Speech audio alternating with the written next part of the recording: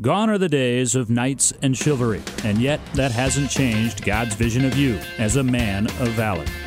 Today, pornography is a simple mouse click away, and sexual addiction is at an epidemic level. Dr. Mark Laaser is an internationally known author and speaker, the leading Christian authority on sexual addiction, and the host of Faithful and True's online radio production, the Men of Valor program. Here now is Dr. Mark Laaser. Welcome to the Men of Valor program from a beautiful sunny day here in Minnesota. Today we're going to start what I think will be a 2 or 3 part series.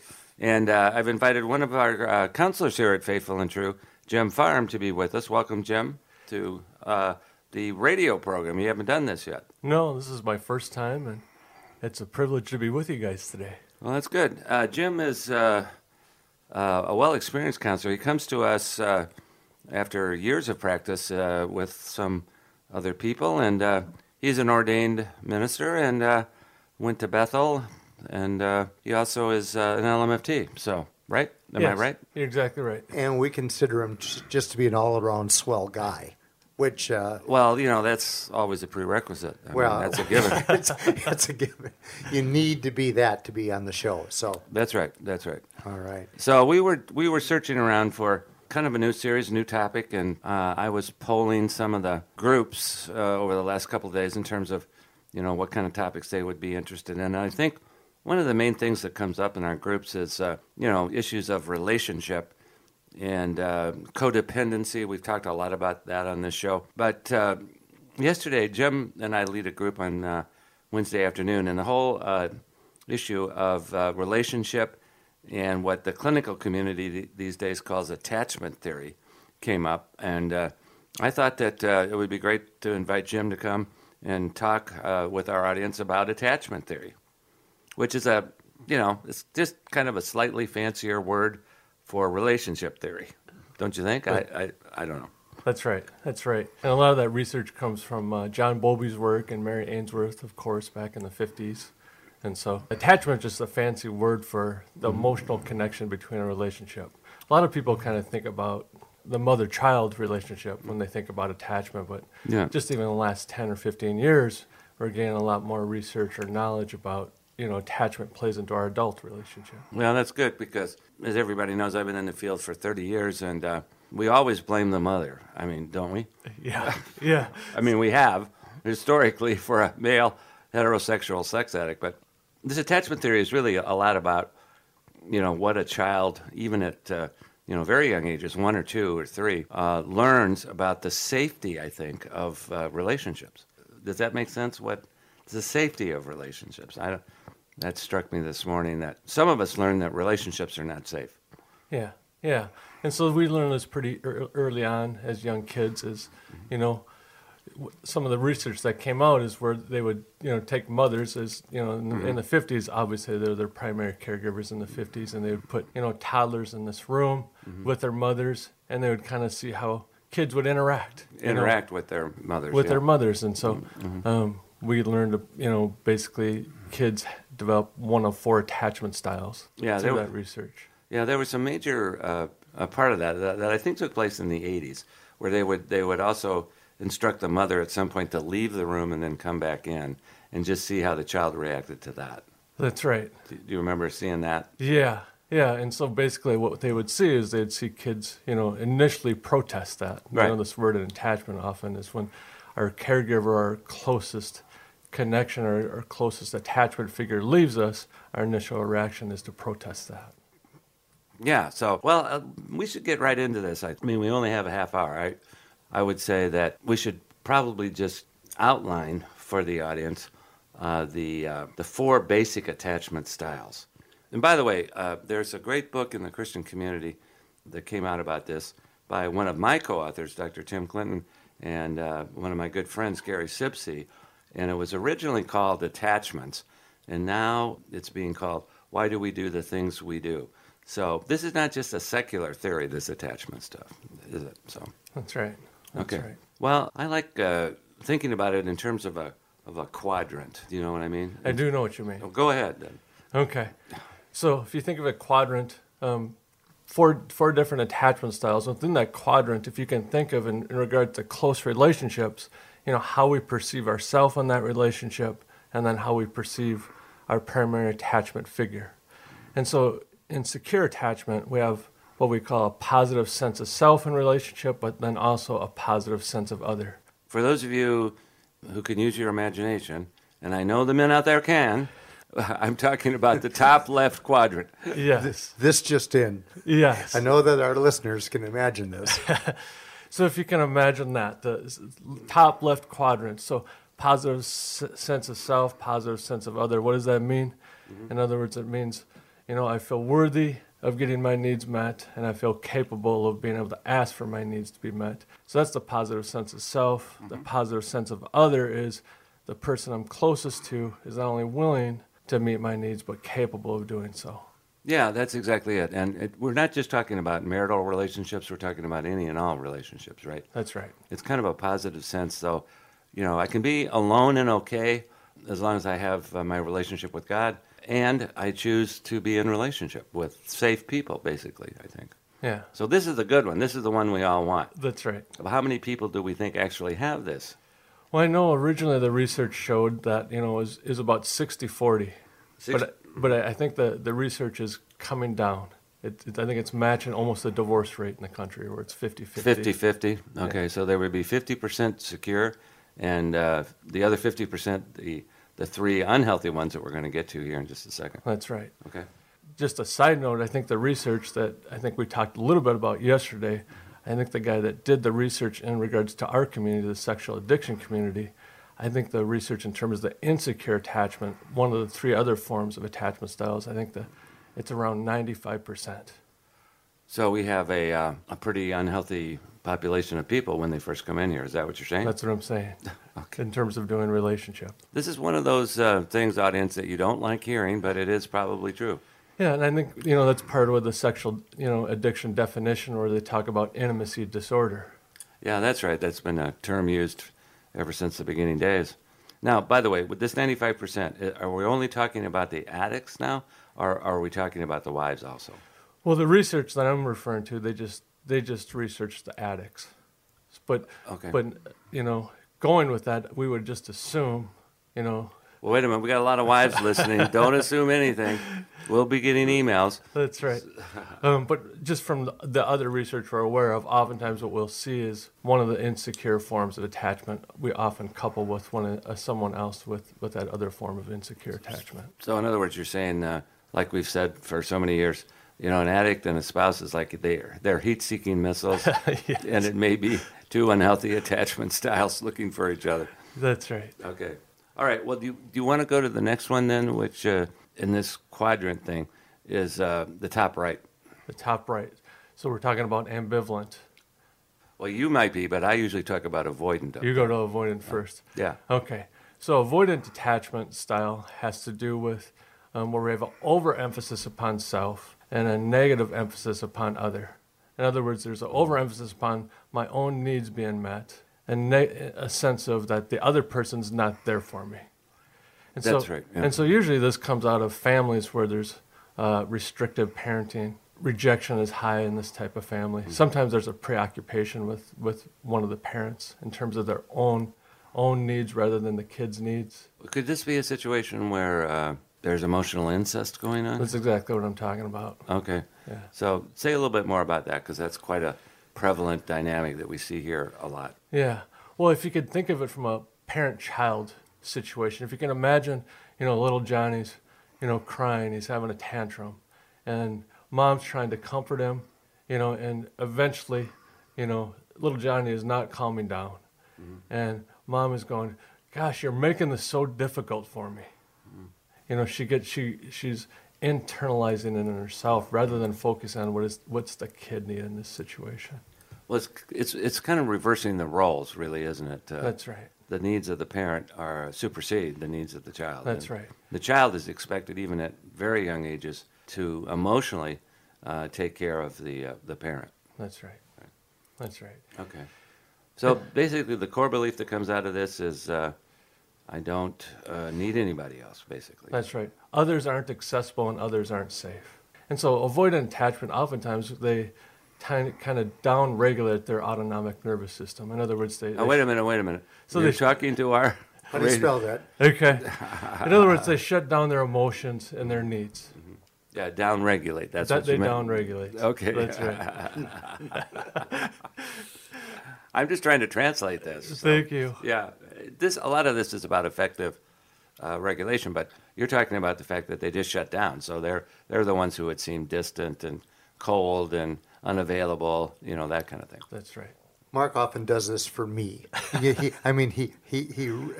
translates. He dumbs it down so that I can know exactly what you're talking about. At this point, guys, this is the perfect time for us to take our break. And when we come back, we'll continue with the other two quadrants in this discussion of attachments. You are listening to Dr. Mark Laser and Jim Farm, and this is the Men of Valor program. Away for now. I won't see you for some time. I am lost in my mind. I get lost in my mind. Mama once told me, you're already home when you feel love. I am lost in my mind. I get lost in my mind. Do you struggle with the use of pornography? Faithful and True is a Christian-based counseling center specializing in the treatment of sexual addiction and compulsive behavior issues. Our well-trained staff has the highest levels of clinical expertise combined with personal experience to understand and effectively treat your sexual addiction. We have a proven track record for helping men who are seeking a transformation in their lives. Our Men of Valor 3-day intensive workshops, led by Dr. Mark Laser and Dr. Greg Miller, are the most effective and affordable treatment program in the country. Our workshop alumni rate our workshops as life-changing. We also offer workshops for spouses and couples. If you're ready to make a change in your life and are seeking a treatment program provided by the top Christian experts in the sexual addiction field, visit us today at faithfulandtrue.com to learn more. That's faithfulandtrue.com. How's that brick lane coming? How's your engine running? Is that bridge getting built?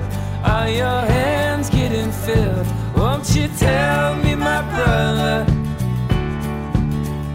'Cause there are stars up above. We can't stop. Time now for the Trigger of the Week. Randy, you were the one that pointed out to me an announcement that came out Yesterday. We're recording this in March, for those of you that are trying to figure out when this is, but you've got the announcement there, so why don't you just talk about it. It caught my attention. It was actually, I was posting on Facebook for us about the upcoming April Men of Valor workshop, just reminding that we still had some spaces available, and up popped this post saying that Walmart has removed Cosmopolitan magazine from their checkout aisles. Walmart is removing Cosmopolitan magazine from the checkout lines at 5,000 stores across the U.S., according to USA Today. In a statement, a Walmart spokesman said, "As with all products in our stores, we continue to evaluate our assortment and make changes. Walmart will continue to offer Cosmopolitan customers that wish to purchase the magazine, but it'll no longer be located in the checkout aisles." There's been concern about the racy covers on Cosmopolitan, and the National Center for Sexual Exploitation, the NCSE, claims that this was a victory, saying that we at the National Center of Sexual Exploitation have been working behind the scenes with Walmart for months regarding this policy improvement, and we applaud Walmart for making their checkout aisles family-friendly and sexploitation-free. That's really great because we've talked about magazine covers, particularly Cosmopolitan, being the trigger of the week. And when I first heard the announcement, I said, this is a very positive step. And there's 20 other magazines that I could think of that probably shouldn't be in the checkout lane, too. And yet I think this kind of movement, Mark, takes place a step at a time. That's right. Because there are a number of other magazines, as you just said, that fit that criteria. And, if there could just be more of an awareness that, families are in line. They're checking out. Young children, they're looking at these images. They're seeing these headlines, better sex, please your man, all these kinds of things that are in bold print on these magazine covers. So I think that this is it's a positive thing. I'm encouraged to see something like this taking place. Yeah, that's right. So when we say it's the trigger of the week, we're just kind of pointing to the fact that there are always, even in the most common of places, when we're doing daily tasks, there are sexual triggers like this. So good for Walmart. We commend them for doing it. Well, let's bring our listeners back to today's show, gentlemen, and pick up where we had left off. You had just described for us, Jim. Oh, by the way, as a reminder, our special guest is Jim Farm, and Jim is one of the talented therapists and counselors that we are lucky enough to have on staff here at Faithful and True. And Jim is going to sit in on a couple of shows with Mark and me, and hopefully discussing this hot topic. Right, so back to the quadrant. Or did we finish with avoidant, do you think? Yeah, I think we did. Okay. By the way, those of you that are listening might be self-diagnosing, which I encourage you to think about. But I would discourage you from thinking about diagnosing your spouse at this point. Highly recommended. Which would be a temptation. Yeah. Okay. So go ahead. One of the things I should mention, we kind of talked about this yesterday, Mark, is, it's often thought of is that maybe we've just developed one attachment style. But it's highly likely that we may have developed an attachment style with our parents that may have been one of the forms of insecure attachment, but luckily enough to have a grandparent that we learned secure attachment with. Mm-hmm. I think there's so many people that go through here that say that if it weren't for my grandfather, I would have been a lot worse off, or grandma, that kind of thing. You're right. So it's partly, I guess, because, grandparents are older, wiser, and they kind of learn to relax and let go a little bit more than parents do. Yeah. Particularly when it comes to the next attachment style, I think, which is a lot about the mother over-controlling. Yeah.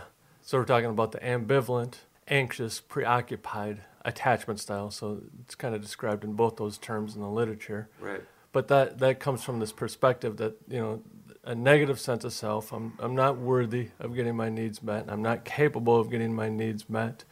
And there's an overemphasis upon the other person. And so this usually comes out of an environment in which there's parental inconsistency. So sometimes I'm there, sometimes I'm not. The times that they're there could mean that they're kind of over-controlling.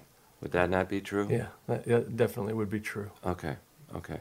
Yeah, I remember a story that my daughter was telling me. They were doing a birthday party for my youngest grandson, Devin, and Sarah had set up going bowling and laser tagging, and then they were going to come back to the house. And all the mothers were dropping the kids off at the house and, glad for the time away. And this one mother led the boy up to the front door, holding his hand. And Sarah, met them there and said, you can pick him up at 6 o'clock or whatever. And the mother said, no, you don't understand. I'm going to stay. And so she did. And she proceeded to the bowling alley, to tie his shoes for him. I don't know what she did in laser tag, but the worst part of it was she came back to the house and actually spoon-fed him the ice cream and cake. Oh, wow. Isn't that crazy? Yeah. So, yeah. So again, the core belief of this is that I can't be alone and okay. Yeah. Would that be true? There's self-doubt. Yeah. There's self-doubt. And often what we'll see is, if they're in a relationship with an avoidant, adult relationship now, with an avoidant type attachment spouse, they will, kind of in contrast to the avoidant person who kind of overregulates their emotion or kind of stuffs it or suppresses their feelings, anxiously attached folks will kind of up the ante, so to speak. They will get really emotional. They'll get really emotional.